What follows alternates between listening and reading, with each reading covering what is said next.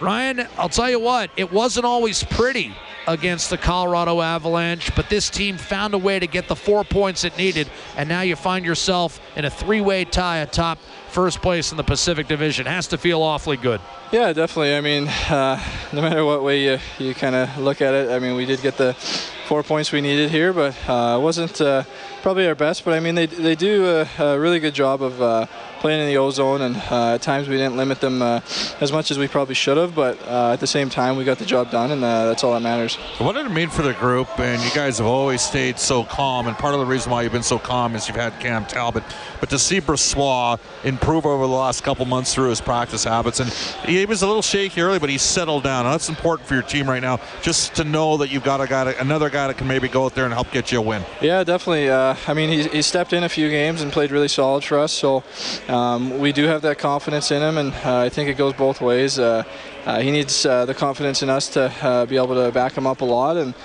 then if there is breakdowns, he's there for us. So we're starting to get more confidence in both goalies for sure, and that goes a long way.